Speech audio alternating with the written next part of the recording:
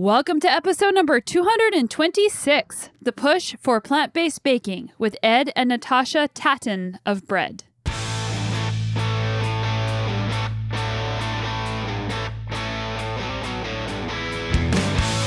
Welcome to the Sonia Looney Show. This is a podcast about how to live a high-performance life, spanning the categories of mindset, plant-based nutrition, and inspiring stories to help you be better every day. How did meat become such a manly affair? And I think it came from this providing for your family.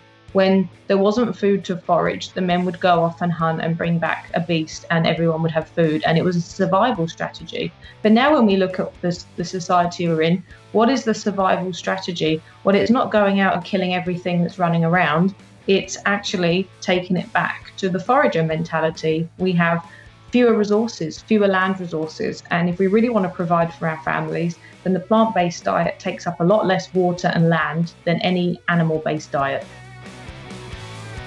If this is your first time checking out the show, a special welcome to you. We are so happy you're here. And if this isn't your first time, welcome back. And thank you so much for tuning in every single week, every single Thursday to the show. And it's an honor to get to bring to you such incredible people and have so many inspiring conversations to learn from every week. If you haven't done so already, don't forget to subscribe and rate the show. We really appreciate it when you guys can do that, because if you're getting value from it, chances are other people will as well. And your subscription and rating will help others find the show. And I also want to say big thank you to those of you who are supporting my work financially on Patreon and PayPal with your donations. And if you want to do so, that's patreon.com/The Sonia Looney Show. And that funding goes to pay my audio engineer, Roma. So thank you so much, everybody, for your contributions. So plant-based baking is definitely one of my passions. I love eating the result of the plant-based baking, but I also do a bit of baking myself, and it's delicious and a great way to minimize or eliminate animal products and to make healthier choices when it comes to baking. Plant-based baking is on the rise. Did you see what I did there? And a fun fact you may not know, sourdough is actually plant-based. It's also considered a fermented food. So if you're going to grab some bread, check out sourdough bread if you haven't tried it before. And enter today's guests, the owners of the first vegan bakery in the Sea to Sky corridor in British Columbia, Ed's BReD. I'm always fascinated to learn about the different journeys people go on to work towards optimal health. And health is a lifelong journey. And I love to hear what they do next once they start down that path. I found that once you start changing small daily actions, these new habits start to form a new identity. And with that identity often comes a slight shift in our purpose and what we believe we are capable of. Today's guests are both intriguing and are passionate about sustainable business and plant-based baking. Originally from the UK, Ed has been working in the restaurant business since the age of 13 and went to a culinary college to become a fine dining chef. Natasha is also from the UK, and the two met in 2003 and soon after began traveling. After taking a snowboarding trip to Whistler, they both fell in love with the location and decided to make it their home. Ed took his passion for cooking from scratch and started making sourdough bread. And it started off as a thing to do for friends and family, but quickly grew into a business he now co-owns with his wife. It's called BReD, and as I mentioned, it's the first vegan bakery in the Sea to Sky corridor. And that's right, Ed and his wife are both plant-based, and so is all of their delicious baking. And not only do they make sourdough bread, they make things like cinnamon rolls and a multitude of baked goods. And Ed found out that after he went plant-based, he was able to come off of all the heart disease medication he was on. And that is why I initially changed my diet, was because I was really interested in optimizing my health through lifestyle. And there are so many different people that I've met and know, and through research and all these documentaries and all of these podcast guests I've had on, showing how eating a whole foods plant-based diet reverses diseases, prevents a lot of different diseases that people tend to develop in older age. And lately, people are starting to get these diseases at younger ages. The things that we eat matter. The things that we eat matter for our body. They matter for the planet. They matter for animal welfare. There are just so many reasons why adding in more plant-based foods is so powerful. And my messaging has always been that you don't have to go 100%. It's not black and white. that you can just move a little bit in one direction, start trending in that direction. And as I said a little bit earlier, once you start committing to different daily habits, your identity starts to change. You have better clarity in your life. And that is a message that I have heard over and over from people who eat all plant-based or with a predominantly plant-based diet, is that they have incredible clarity in their lives and their brains start working differently. Ed and Natasha feel that their concept of being plant-based is a fresh take on the tradition of baking, as well as being a zero food waste company with a strong emphasis on organic and locally sourced ingredients, differentiating them from other bakeries. But this conversation goes far beyond baking. We talked about baking a little bit, but primarily we talked a lot about life, about labels in society, about gender constructs, like what it means for Ed to be a man who eats plant-based and goes to yoga. We talked about journalism. We talked about meaning and purpose, and also some fine dining hacks and so much more. If you're plant curious, I have a free Facebook group called the Plant Powered Academy that everyone is welcome to join, and new people are joining it every day. I also have Plant Powered Academy 1 on Instagram. That's Plant Powered Academy and the number 1. In addition to my other Instagram accounts, I wanted to have a separate account for plant-based lifestyle and nutrition so that I can be really focused on that over there as well as in the Facebook group. But the Facebook group is not really about me, it's about a community. It's about people sharing ideas, recipes, challenges, and wins within the group. And it's so cool to see. Many of you have also purchased my cookbook, but I have a Plant Powered Academy cookbook available for sale at moxieandgrit.com. It is a digital cookbook, and that is moxyandgrit.com. Have you guys checked out my newsletter? I have a weekly newsletter that comes out every single Sunday, and I put a ton of time into writing my thought of the week, coming up with a question for you, and sharing the podcast of the week. My goal is to give you my very best tips and make sure that you actually see them. And it's such an honor that many of you are reading this email, that thousands of people have signed up for this. So thank you so much, you guys. It's so cool. And if you have any ideas, anything that you want me to write about, hear about, learn about, I love researching. I love tackling new topics. So just let me know. You can sign up for that at sonyalooney.com/newsletter. All right, so let's get into today's episode with Ed and Natasha, and I guarantee that you're going to be craving some sourdough bread when it's over. Vegan sourdough bread. Wow. How did you guys start with vegan sourdough bread? So I wouldn't even need to put the word vegan in front of sourdough bread. It should be vegan. Like, there's no need to use any dairy or eggs. I've had a few customers over the last sort of year ask me how you make bread without eggs, which baffles my mind because we've been making bread for over 6,000 years and it's always just water and grain and maybe a little bit of salt. That's all you need to make bread. You don't need any commercial yeast. You don't need any animal products at all. It's all natural. It's all fermentation. So yeah, it's just water, flour, salt, and obviously we use the best ingredients that we can. So organic Canadian grains, Vancouver Island salt, Whistler water. Yeah, most people don't realize what you just said. And some bread has lots of added stuff. Like people add cheese to bread. They add just like whatever you can find. And sourdough has always been one of my favorite types of bread. And eating fermented foods is something that is on a lot of people's minds. And I think a lot of people also don't realize that sourdough is a fermented bread. So yeah, like I said, sourdough was the bread that we all ate up until about 50 or 60 years ago. There wasn't any other sort of bread. We didn't have commercially made yeast. So unfortunately, in the sort of 30s, 40s, 50s and 60s, it's just sort of like became more and more popular just to make it as fast as possible. And the average loaf of bread you buy in the store has got 25 to 35 ingredients. So not just the animal products, sugars, conditioners, preservatives. You've got to look at that. Why is that loaf of bread sitting in your cupboard for 2 weeks? It's still soft. There's no mold. That's pretty scary to me. I'm like, I don't want to eat anything like that. If I can't get sourdough and it's not organic, I just don't eat bread. Yeah, totally. And So, sorry. Everything for the supermarket is made for convenience. So a lot of people like the fact that they can buy bread wrapped in plastic, it's pre-sliced and it's still soft.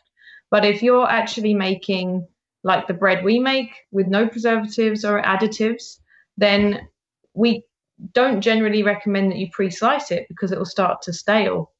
But people like the convenience of taking home the plastic bag and just grabbing a couple of slices for a sandwich. But what comes at the cost of convenience is health.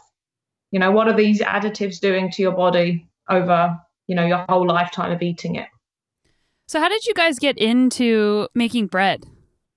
I've worked in kitchens since I was 13. So I've always been in kitchens, studied to be a professional chef. When I was sort of left school at 17, studied for 3 years to be a professional chef, and then worked in fine dining kitchens. And we always made everything from scratch. And then I sort of, when people ask me why sourdough, it's kind of, that's just what interested me. I sort of drank beer, was into fermentation, was into sort of, preserving, fermenting vegetables and pickles and things like that. And just a previous head chef just got into, we're making bread for different restaurants. One of the chefs was like, we should make bread here. And we started learning how to make sourdough together. And that was 12 years ago. And then it just grew into more and more of a passion of mine. When we moved to Whistler, the restaurant I was working at, Outer Bistro, again, we made everything in-house. But we were buying in French baguettes from a hotel, and had a chat with the head chef. Said that we could make our own bread, we can make it organic, we can control how much we make, so it minimizes food wastage. And then that started the program of sort of making sourdough here in Whistler. Wow. And how did you guys get into eating plant-based and being interested in health? Because from my understanding, and I don't want to generalize, but a lot of the fine dining food is not the healthiest. It's very like rich and like caviar or like brown butter. I don't know. So how did you guys find that? Yeah. For me, it sort of started obviously as a personal journey, Natasha and I, and then obviously I wanted to input that into my job, and I was becoming more and more sort of uneasy at sort of cooking meat and animal products, but whatever I could do, if I could sort of introduce some good vegan options at a non-vegan restaurant, that was going to be a benefit. Also, it sort of created more of a challenge to sort of create fine dining dishes without using animal products. And I hated where you went to some restaurants and they would take off some elements of the dish, and then you were, left with a sort of half complete dish. Why not have a complete dish that a vegetarian, a vegan, or anyone can eat? It's all inclusive and it's a complete dish. Yeah, I went to New York with my husband and we went on like a vegan food tour, and there's lots of like delicious fine dining vegan and plant-based restaurants. And it seems like whenever you go to a restaurant that is like a nicer restaurant that isn't primarily plant-based, you'll order like the plant-based meal off the menu, but then it's this tiny little serving and then you have to go home and eat another meal. How did you find out about plant-based eating though? Because you're working with food, but like what piqued your interest with it? Like yourself, actually, I think I was at the beginning of my journey. Tash and I are both sort of keen home cooks as well. We I don't was need too working much. as a raw vegan chef. So I would make lots of raw vegan food at home. And then I started to make more cooked food as well, because the raw vegan diet didn't actually have the best effect on me. I wasn't really used to eating raw vegan before I became a raw vegan person. So then I started eating more cooked food. But once I was on my vegan journey, I said to Ed, I don't want any animal products in the house, because I'd made more of a conscious kind of I'd had a sort of awakening to sort of the ethical side of animal agriculture and so on, the way we treat animals. And I didn't want anything to do with it. I wanted to have the home as a sanctuary to come back to. It was bad enough during the day. I'd be out and about and see people eating bacon muffins and things like that. Just in my job, I was teaching English. The students' lunches were full of animal products, and it started to bother me. And I didn't want to have anything like that in my house. I wanted to go home and eat my nice vegan food in my nice vegan house. And so Ed was quite open-minded about it, because being a chef, he's always had an appreciation for any food, vegetables included. And so he just kind of at first would just eat meat at the restaurant when he was tasting dishes, or sometimes if he went out for a meal. But over time, he started to eat more and more vegetarian food. And I think the moment came when we were at a vegan potluck and everyone in the room was getting to know each other. It was hosted by the Whistler vegan community. And these used to be great get-togethers way before COVID, and everyone would meet up and bring food. And I remember hearing Ed across the room, somebody said to him, "Are you vegan?" And he said, "Yes, I am." And I nearly fell over backwards when he actually referred to himself as vegan, because I hadn't ever heard him say that before. But I guess it was a very gradual transition to eating more vegan food at home and then starting to eat it out and then actually identifying with that label. Yeah, Natasha, how did you decide on raw vegan? Because for some people, that's a pretty extreme change. It is, isn't it? When you really categorize things, when you put a label on something, it then becomes you and the other. But for me, it was not really a sort of black and white thing. I was eating a vegan diet and I got a job in a raw vegan juice bar in Whistler, and I was told to come up with recipes. And I had no experience of what raw vegan food was. So I would go home and look at books from the library or look up recipes on the internet and experiment with recipes at home and then go to work and then recreate them. So I was eating raw vegan at home, raw vegan at work. And then I realized that my electricity bills were lower because I wasn't using the oven. And I realized how energy intensive, the electricity is. You do use a blender quite a lot, but the blender I had wasn't even that good. So I was doing a lot of grating and a lot of slicing up stuff and soaking stuff. And I wasn't actually using the blender too much. But what I found is it was cheaper, it was healthier, and I just kind of got really interested in it because I'd never really cooked like that before or prepared food like that before. And then I just was eating like that all the time. I think the most cooked I would ever eat would if I soaked some grains overnight and then cooked them, but everything I ate with them would be raw. And so I didn't really realize for a while that that was my whole diet, and I was just eating a raw vegan diet, or primarily raw vegan. So I think when you put a label on something and say, I'm vegan or I'm a raw vegan, it can become it sort of creates this division between you and then other people that maybe don't identify with that. I don't know, it kind of creates these divisions between people. But for the most part, our journey into veganism has just been very organic. It hasn't been like a black and white thing. Like I couldn't tell you the day I became a vegan. I don't have a vegan anniversary like some of my friends. Yeah, that's a really, no, actually I don't. I know like the year, but I don't know that like there wasn't like a specific date. And I actually didn't even tell anybody that I ate a plant-based diet for many years because I didn't want the label and I didn't want people to feel like I'm on the other side of what they're doing. And it seems like a lot of people, I don't know if I feel uncomfortable saying this, but I feel like a lot of people in the vegan community are exclusive and not inclusive and do have black and white views of you are the other and I'm over here. And that's not a good way of helping people feel comfortable to make changes, because food is very personal and it's very emotional. And if somebody wants to join a community, but then they still have like whatever leather in their house, or they occasionally eat fish, or maybe every night they still eat fish and they eat or a steak or whatever. I think being able to have a gray area where people can feel comfortable and not necessarily need a label is important. But then at the same time, you know, the label piece is, I think as long as the label doesn't become a divisive thing, that can be helpful because people also are trying to change their identity in some ways too. So it's really interesting that you bring that up. How do you do that at your restaurant? How do you make sure that people feel welcome?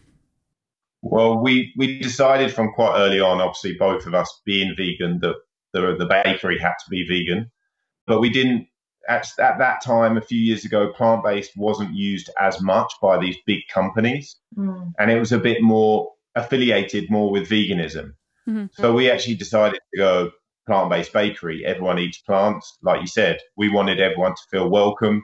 There's no sort of like, oh, you can't come in because you're not vegan or because you're wearing leather shoes. Or it was a community bakery where we don't use preservatives. It's all, whole food. It's healthy. We don't use a lot of like sugars. If we do use sugar, it's organic cane sugar. you or know, maple syrup, or organic Canadian maple syrup. And it's, treats that you could eat the whole thing. You're not going to get a headache because you're eating it.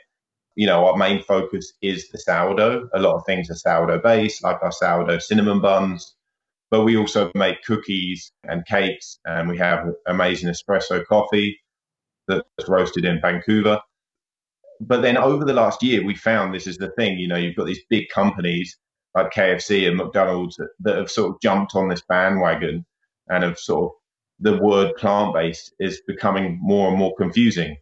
So what we're finding now is actually we're not hiding away from the word vegan, and we are using it on our website, on our social media to make it clear. And we've also talked recently about sort of being vegan certified, because we have customers come in, they know that we're vegan, they've obviously done research, and they're confused. They're like, so this is vegan? And we sort of upsell them, would you like coconut whip or marshmallows with that? And they're like, is that vegan? Or they say, no, I'm vegan. Yeah, it's all vegan. And we say, yeah, the marshmallows are vegan. And they go, oh. And then I say, do you want chocolate sprinkles on it too? And they go, no, cocoa powder? And I went, well, that's kind of bitter, but I've got chocolate sprinkles. And they go, well, I'm vegan. Okay, it's all vegan. And it's now, in the beginning, I was afraid of using the word vegan because I didn't want to exclude people that don't identify with their label. Now I feel like we're almost excluding vegans because they look for that big V. And really, we need to think about getting a certification so that the vegans do actually trust us, that we're not one of these companies that's, I don't know what the word would be, like greenwashing or V-washing. I don't know what the word is, but there's this word that you're kind of like, we're making out is plant-based, but is it 100%? We are 100% plant-based. We are a vegan company, but there's still work to be done in every step of the way. It's more than just the food. You have to look at your packaging. We had a conversation last week with the paper bag suppliers to check that the glue they use is not animal-based. And they said, we've never been asked this before. And so it's having those conversations with suppliers. And if we get a certification, then we're going to have to put pressure on our suppliers to make sure that every component of the product is vegan, down to the sugar. Has it been bone charred, processed? That's something we've looked at for the sugar we buy, but also thinking when we buy marshmallows, when we buy chocolate chips, are those truly vegan? Because they won't put on the product that it's been processed with bone char. And so this is something that needs to be spoken about and the public need to be made aware of as well. Yeah, I had no idea. That's really interesting. And it's also interesting to hear your perspective as a vegan business and your perspective on like the KFCs and the McDonald's of the world, because I think that there are positive things with what they're doing because they're making it more accessible, and maybe somebody's like whatever, I don't know, Beyond Burger, whatever it is they're eating becomes their entry into this lifestyle. But then it's hard for you when you're on the other side of things and you're trying to say, no, like this is how we're doing things. We have values that we're trying to meet, sustainability values and ethical values.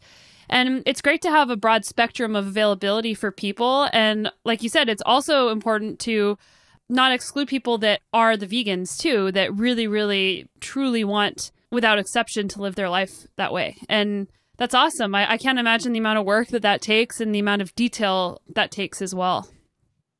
It is interesting, isn't it? This whole massive fast food chain push for plant-based. I absolutely agree with you. We definitely need more options. And I think 5 years ago, nobody could imagine that McDonald's and KFC would have vegan options, right? But then it gives you hope, because then you're like, well, we want a vegan future. We want a vegan world. And people go, oh, that'll never happen. Well, maybe you would have said the same thing about McDonald's 5 years ago, ever having a vegan option, and KFC as well. So there's definitely positives there. But it's one thing I learned through Katrina Fox. She's a vegan journalist. She actually did some research and found that when you have a plant-based option in an omnivore restaurant, it actually increases sales of animal-based products, because what you find is mixed groups of people will then come in and eat. Do we really want to support more animal-based sales by bringing our friends into McDonald's so we can have a vegan option? Yeah, that's a really interesting point. I didn't even know about that. I'll have to check out her work. I'll put her in the show notes as well for people, Katrina Fox. She has a podcast, Vegan Business Media. That's awesome. So Ed, you had some heart problems in the past. Is that correct? Yeah, I mean, in a way, they're still ongoing. It's something that needs to be kept an eye on. It's quite a common heart issue. I was born with a heart murmur. Hmm. So it's been monitored all my life, but I had various small operations when I was younger, and they always knew that they would have to fit a stent, which they thought originally would happen when I was 19. But I went away traveling and sort of lost my connection with my specialist a little bit for a few years. But then around 25, 26, I'm 35 now. So yeah, about 10 years ago, I had a stent fitted in my aorta because basically it's the shrinkage of your valves, which therefore can give you a high blood pressure. So after I had that stent fitted, it's just sort of keyhole surgery. It's basically a spring that they put up and they open the spring up in your aorta and it just, opens up the valve so the blood can flow easier and sort of put less stress on the arteries and obviously your heart and other organs. And then they sort of put me on medication for that. And every time I seem to see the specialist over about 6 month period, they seem to be increasing it more and more until I was almost on the max dosage you could be on, which didn't really sit with me well. He came back from the hospital with 12 pills a day. Yeah, so it was creeping up and just taking, tablets it's not an enjoyable experience. But the main thing was that I said to the specialist, do you have any sort of research to say how this will affect me in 50 years time? Mm-hmm. I've got grandparents that both lived, into their hundreds. So in my mind, I'm like, right, I'm going like long game here. Like I'm aiming for at least 85. Exactly, yeah. Well, on a plant-based diet, it's definitely achievable. So that's sort of like started the wheels in motion. We moved to Canada. Obviously, in Whistler, it's a very sort of active lifestyle.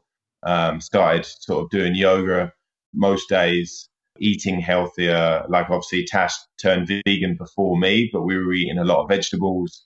And then these documentaries, start watching these, not just about the animal activism, that really sort of struck a chord, and the environmental side. But selfishly, I was looking at the health side. I was like, okay, how can this, cutting out dairy was the first thing to go. Obviously, milk, butter, cheese, terrible for your arteries. So cut that out first. And then, like Tash said, occasionally I would eat meat and fish at restaurants. Saw a doctor in Whistler and said, look, I'm doing this, I'm doing yoga, eating healthier. I want to come off this medication. She was like, right, let's just do it slowly and see how we go. So it was a process of about 3 to 6 months. Pop back, see her. She'd take my blood pressure. It wasn't just like stop taking them. And after about, a couple of visits, she said, okay, like whatever you're doing, it's working. So let's keep going with it. She didn't really want to comment. I was like, oh, by this time I was like pretty much vegan. Mm-hmm. And since then, I've had checkups in Vancouver, with more extensive testing, stress tests where they put you on like a treadmill and monitor your heart rate, and they increase the speed and the incline, which is pretty difficult with a face mask, I must say. It was a recent one during COVID times. That was the extra test, to sort of be on a running machine with a face mask. It's pretty tricky.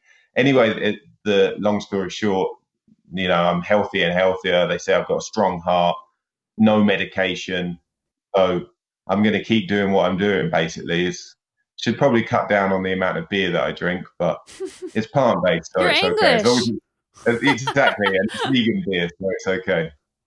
Wow, so you went from taking 12 pills a day to 0. Yeah, pretty much, yeah. And what did your doctor say? Did you say that this is what I'm doing, or did they say whatever you're doing, just keep doing it? Yeah, they don't really want to comment. I know there are a few vegan doctors in Vancouver that I would be interested to see, get more extensive testing done. And I kind of also wish now that I had my test results pre-vegan and now, just as a comparison. That would be kind of nice. I probably could reach out to my specialist in the UK and get that data, because it would be good, to see 10 years ago and to see now. You would expect, a 25-year-old to be a lot healthier than a 35-year-old. But we all know, we've seen these, like muscle men in the States, that are sort of bodybuilding in their 50s. So who knows?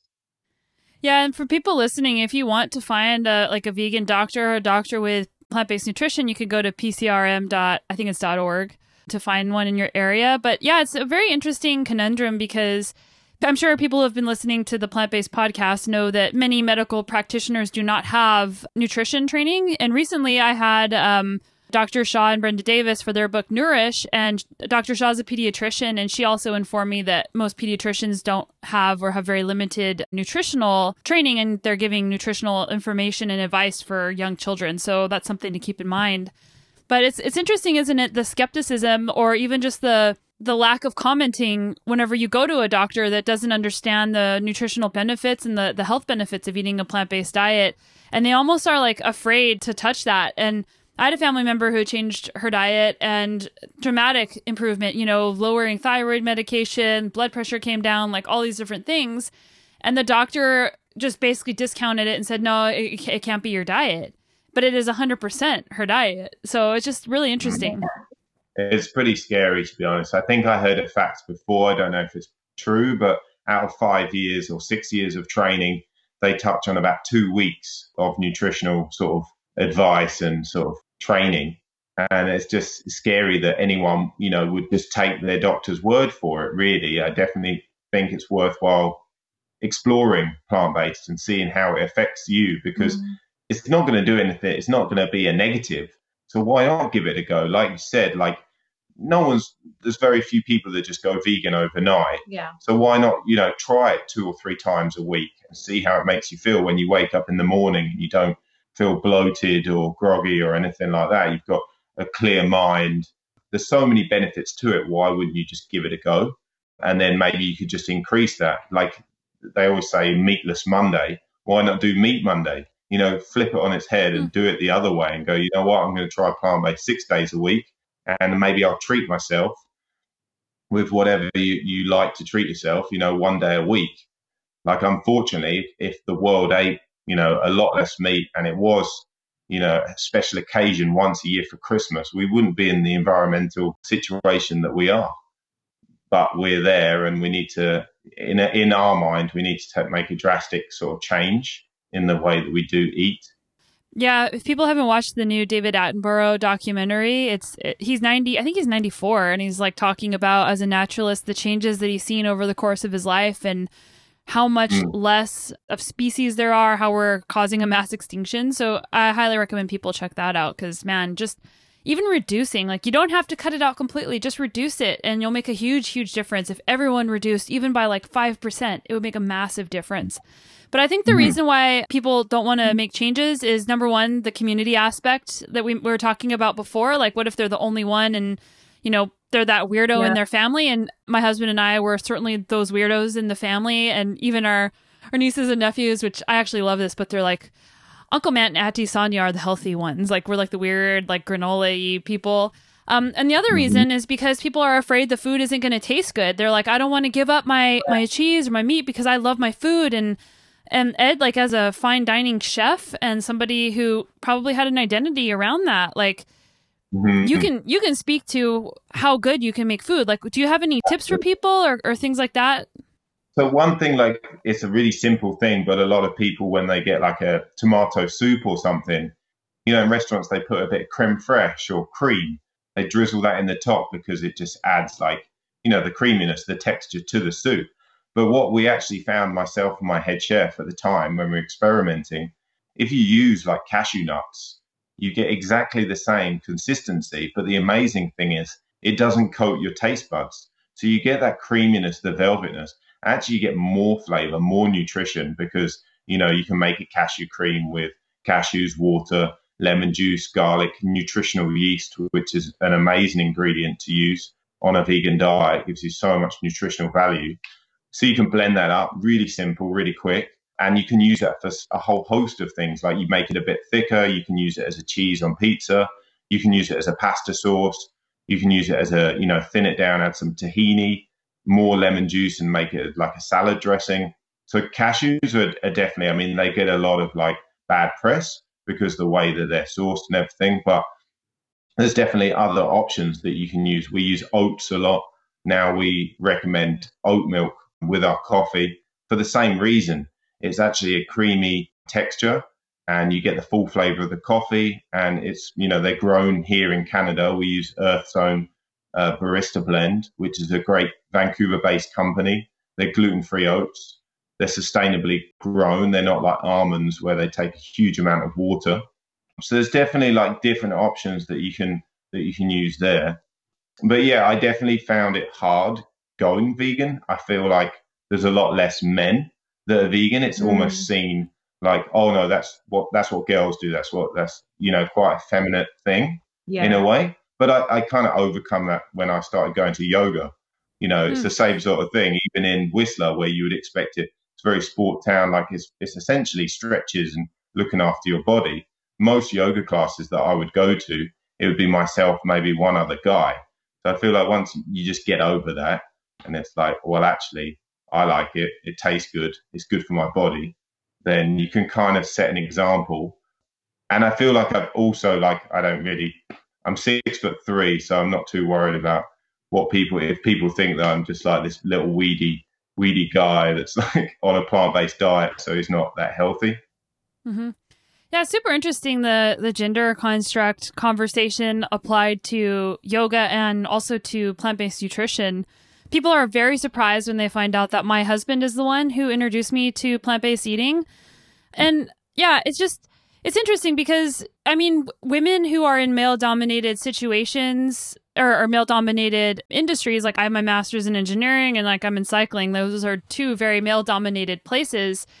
And no one's saying like, oh, you're like a masculine girl. Like you shouldn't be in there. You're weird because you're in there. It's more like the trying to be treated equally as a female. But if you're a male going to doing, quote, female dominant activities, now like there's a different label put on you, bringing back our conversation of labels. And it's the conversation mostly around gender is about, women or transgender.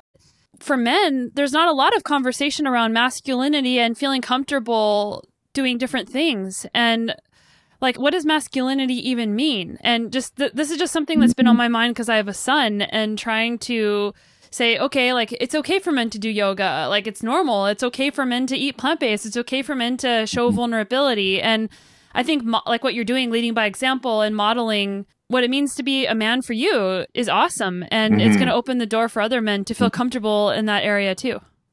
Yeah. And I think like that, even the way they brand, like this sort of certain brands like McDonald's or Burger King or these sort of like, the whole barbecue. If you barbecue, you're a real man, so I feel like there's a lot of advertising, social media can get certain like character, like especially the younger generation, like we're in our mid-30s, we grew up pre-internet.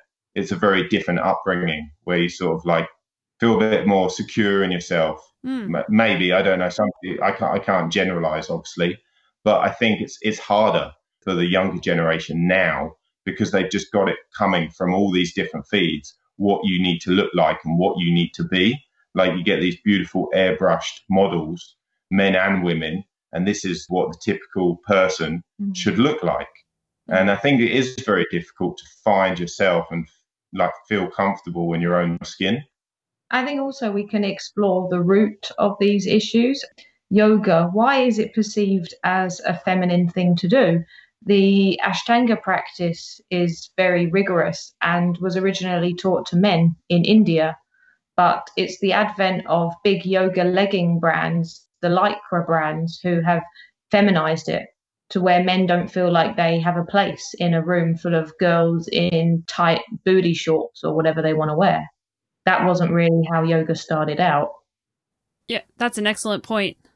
And with the plant-based and the meat, I've always found it interesting that barbecue is such a manly affair when we all know it's the easiest way to cook and the most forgiving. Like you just put it on the grill and when it goes black, it's cooked. I mean, compared that to the stereotypical feminine things to do, like bake a cake. Do you know how hard it is to bake a cake? Like most of my cakes in the past, I shouldn't say this, I own a bakery, but I've had a lot of blunders where the top sinks. And once it does that, there's no going back. It's all about precision. You have to weigh everything. All these recipes with cups they're inaccurate. You need to have it down to the gram for it to be. She leaves it to me. Just for your listeners, like, reassurance. Tash has got a lot of like specialist things that she does at the bakery, but I'm the baker. So she's the chief taste tester. So then you look at, like, how did meat become such a manly affair? And I think it came from this providing for your family. When there wasn't food to forage, the men would go off and hunt and bring back a beast, and everyone would have food. And it was a survival strategy. But now when we look at the society we're in, what is the survival strategy? Well, it's not going out and killing everything that's running around. It's actually taking it back to the forager mentality. We have fewer resources, fewer land resources. And if we really want to provide for our families, then the plant-based diet takes up a lot less water and land than any animal-based diet. So that's actually the modern manly thing to do, is to actually be plant-based. Not to mention the old blood flow to the nether regions. That's pretty manly. Yeah. Many benefits to the plant-based diet. Good for the man. And for the lady, or other man, or whatever your relationship is. Everyone's a winner. So speaking of, let's talk about running a business as a team, as a husband and wife, because some people are, some relationships that work well together in that regard, and other people say, well, I would never want to work with my spouse. So how do you make that work? Like, what do you have any tips for working with your spouse? Well, it's funny you say that, because I pushed away from that for years and years. Tash, sort of I'd always dreamt of owning, a restaurant from a young age. Worked in these really posh fine dining kitchens in Australia, New Zealand, and in the UK. So when I moved to Whistler, the idea of sort of getting a job more in a smaller farm to table restaurant, where if I was to open somewhere, that's where I would do. So I sort of got a job at Outer Bistro, locally owned, amazing, head chef. We used all the local farms. It was a really good restaurant for me to work at. And I worked there for 5.5 years. And we actually started BReD through the restaurant. So I rented the kitchen, and it was a small Facebook business. So it started just cooking, baking loaves for friends and people at the yoga studio. And it started 30 loaves a week, and then built to 50 and 100. And I just rented the kitchen Wednesday morning and a Thursday morning. So maked all the bread, then it proves overnight in the fridge, and then baked it on the Thursday. And it was a great way to meet the community and build this rapport and moving market research. So we didn't jump into opening a bakery straight away. It's the short story, basically. We did almost like a farmer's market style, minimum sort of input, tested it out. We didn't spend loads of money on equipment and things like that, a few $1,000s just to get going. And then that sort of, after about a year or so, we were starting to outgrow the equipment. And we were both sort of, firmly on our vegan journey, and thought, okay, now we're permanent residents in Canada. We can stay here, potentially for forever. And let's start building a future. And that's where the idea of sort of opening a bakery came about. And like Tash said, like our vegan journey, it was just very organic. We didn't sort of go, okay, let's going to open it. Just sort of almost the customers were telling us, you should open a bakery, which sort of got the ball rolling. There's a few bakeries in Whistler, but no one vegan and no one specializing in sourdough. And he loved making sourdough, and I wanted to do something that would have a bigger impact, because I was volunteering at some environmental organizations, but I wanted to do something that would reach further. And I had a kind of vision for opening some sort of vegan cafe. So I like to say that the vegan diet gave Ed clarity, and he believed that he could work with his wife. And ultimately, all you have to do is define your roles. So he's chief of operations. So he kind of he's in charge of the shop and all the manufacturing of the bread, the products. And I take care of sales, finance, HR, marketing, things like that. So I'm more front of house.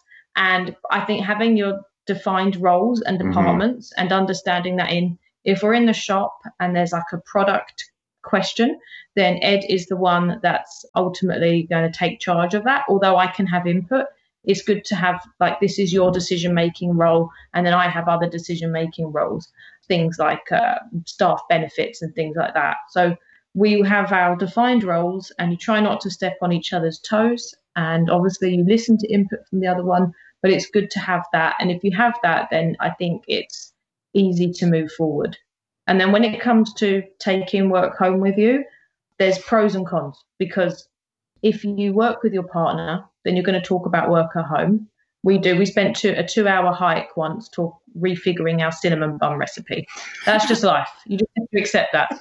The hike was beautiful. The cinnamon buns have been even better since And that you were hike. Starving on the hike talking about cinnamon buns. Oh, yeah, absolutely. I think Tash did a lot of listening. It was kind of just figuring out the recipe, the method and things like that. And drooling. We take it home a lot. But the disadvantage is if one of you was involved in the business and the other one wasn't, then it would be hard to relate to what the other person's going through. And, maybe they would keep it all pent up inside of them. That cinnamon bun recipe would never get worked out and would just become really stressful. So I think there are pros and cons to working together or not.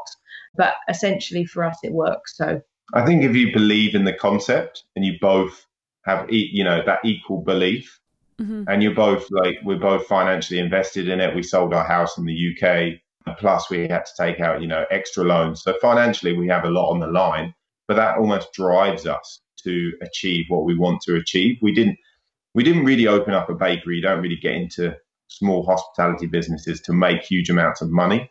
For us, in a way, is this sort of slight activism. The mission that we can come in and we can make, a bit of an impact on people. And maybe just be that trigger, be like you said earlier, vegan food actually can taste amazing, like any other food. You don't have to sacrifice anything. And I feel like we are a very modern bakery. People come in and they're like, they don't even realize, because it is all sort of newly built, new equipment, up to date. Some people in their mind, they think of a vegan bakery, you're going to walk in and there's going to be like a dreadlocks and like incense burning. Yeah, but Ed does wear Birkenstock sandals in the kitchen. So there's still a little bit of that if that's what you're looking for. They're vegan Birkenstocks. And they're really comfortable. They're good for your backs. Dang, you sound like an old man. No. but I wear socks just so it keeps it clean, That's funny. Yeah.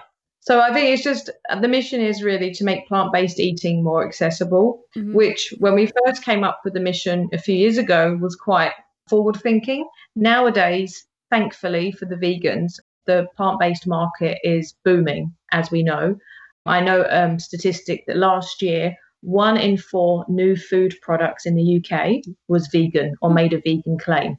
So that's awesome news. But for a vegan business, it does mean that you have to differentiate yourself even more and be even more interesting than the next vegan business. We say we are the only vegan bakery in the Sea to Sky corridor.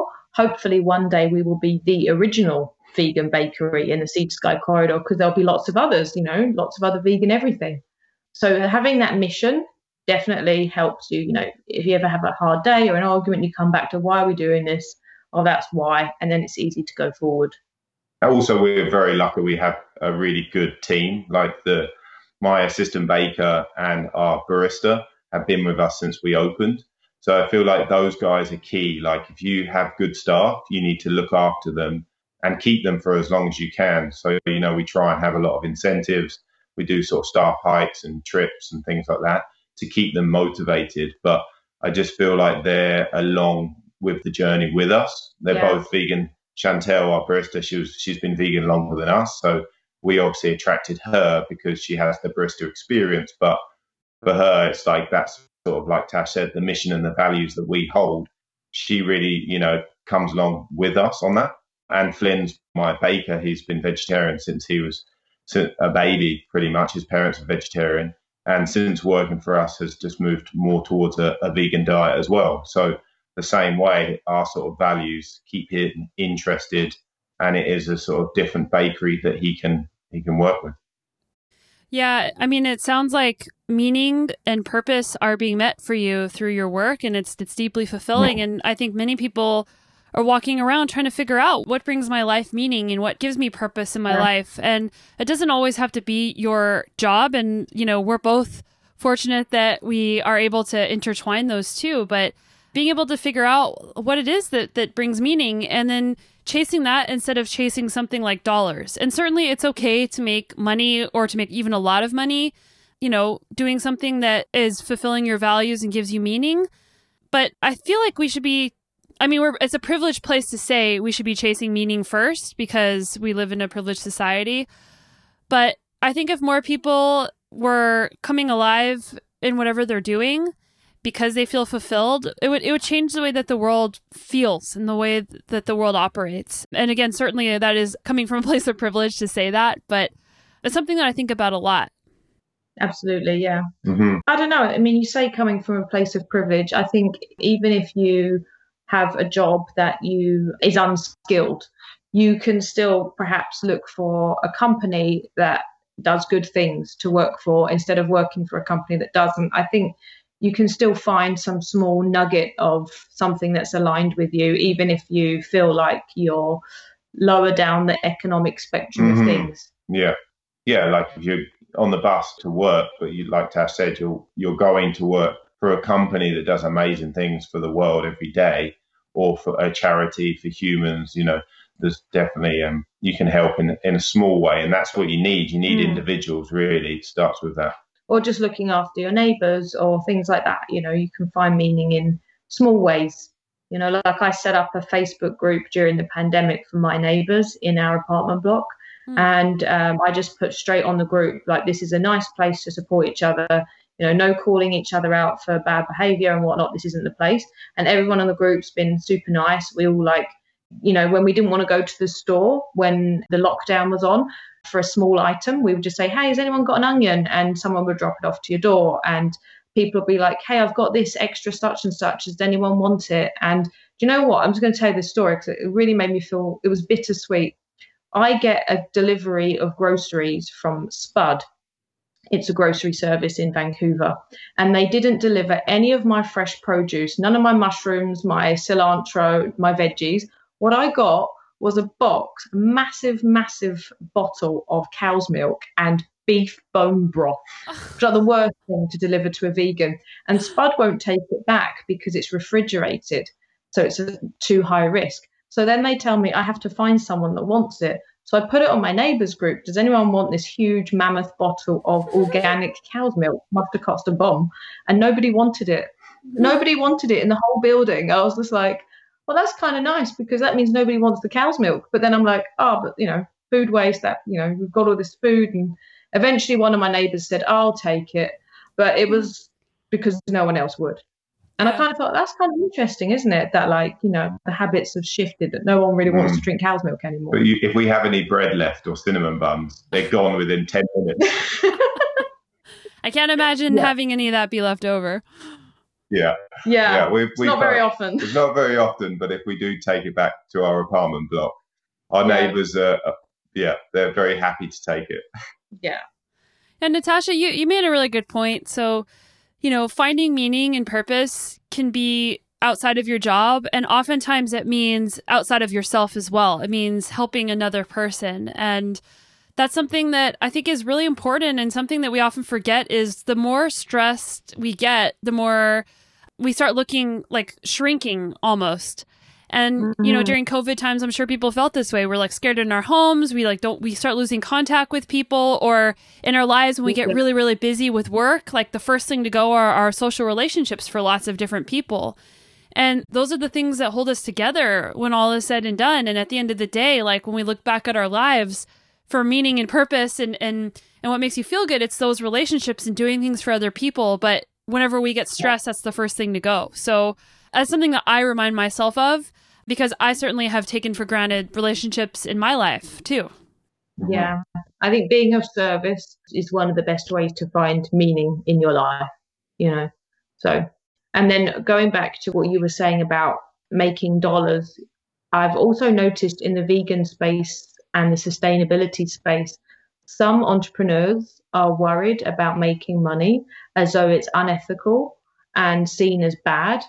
And I really want to put it out there that if you're not a profitable business, then you're not going to make any impact, because you're going to be dead in the ground way too early. And you're not going to be a model for other businesses either, because they'll look at you and they'll go, yeah, they tried that sustainability thing. It doesn't work.